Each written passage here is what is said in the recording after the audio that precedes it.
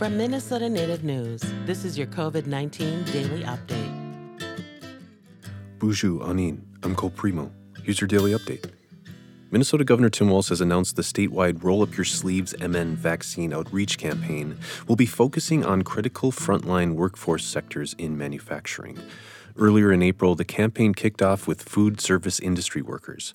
Over the following weeks, other priority frontline sectors will be vaccinated at community vaccination sites. State officials say Minnesota's over 8,000 manufacturing companies had to retool assembly lines and workplace environments during the pandemic in order to keep the state's economy afloat and provide goods people rely on.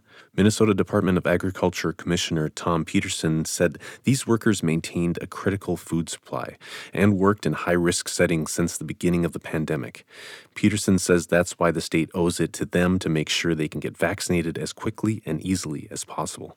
To schedule an appointment, manufacturing employees are asked to register in the COVID-19 vaccine connectors so they can get their spot in line. That's at vaccineconnector.mn.gov. Over 50% of eligible Minnesotans have now received at least one vaccine dose, and more than one-third of the eligible population has completed their vaccine series. Over 85% of people 65 years of age and up have gotten at least one vaccine dose too.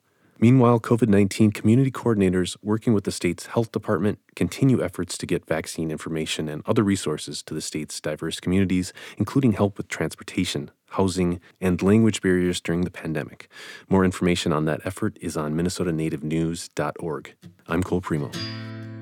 This Minnesota Native News COVID-19 daily update is supported by the Minnesota Department of Health.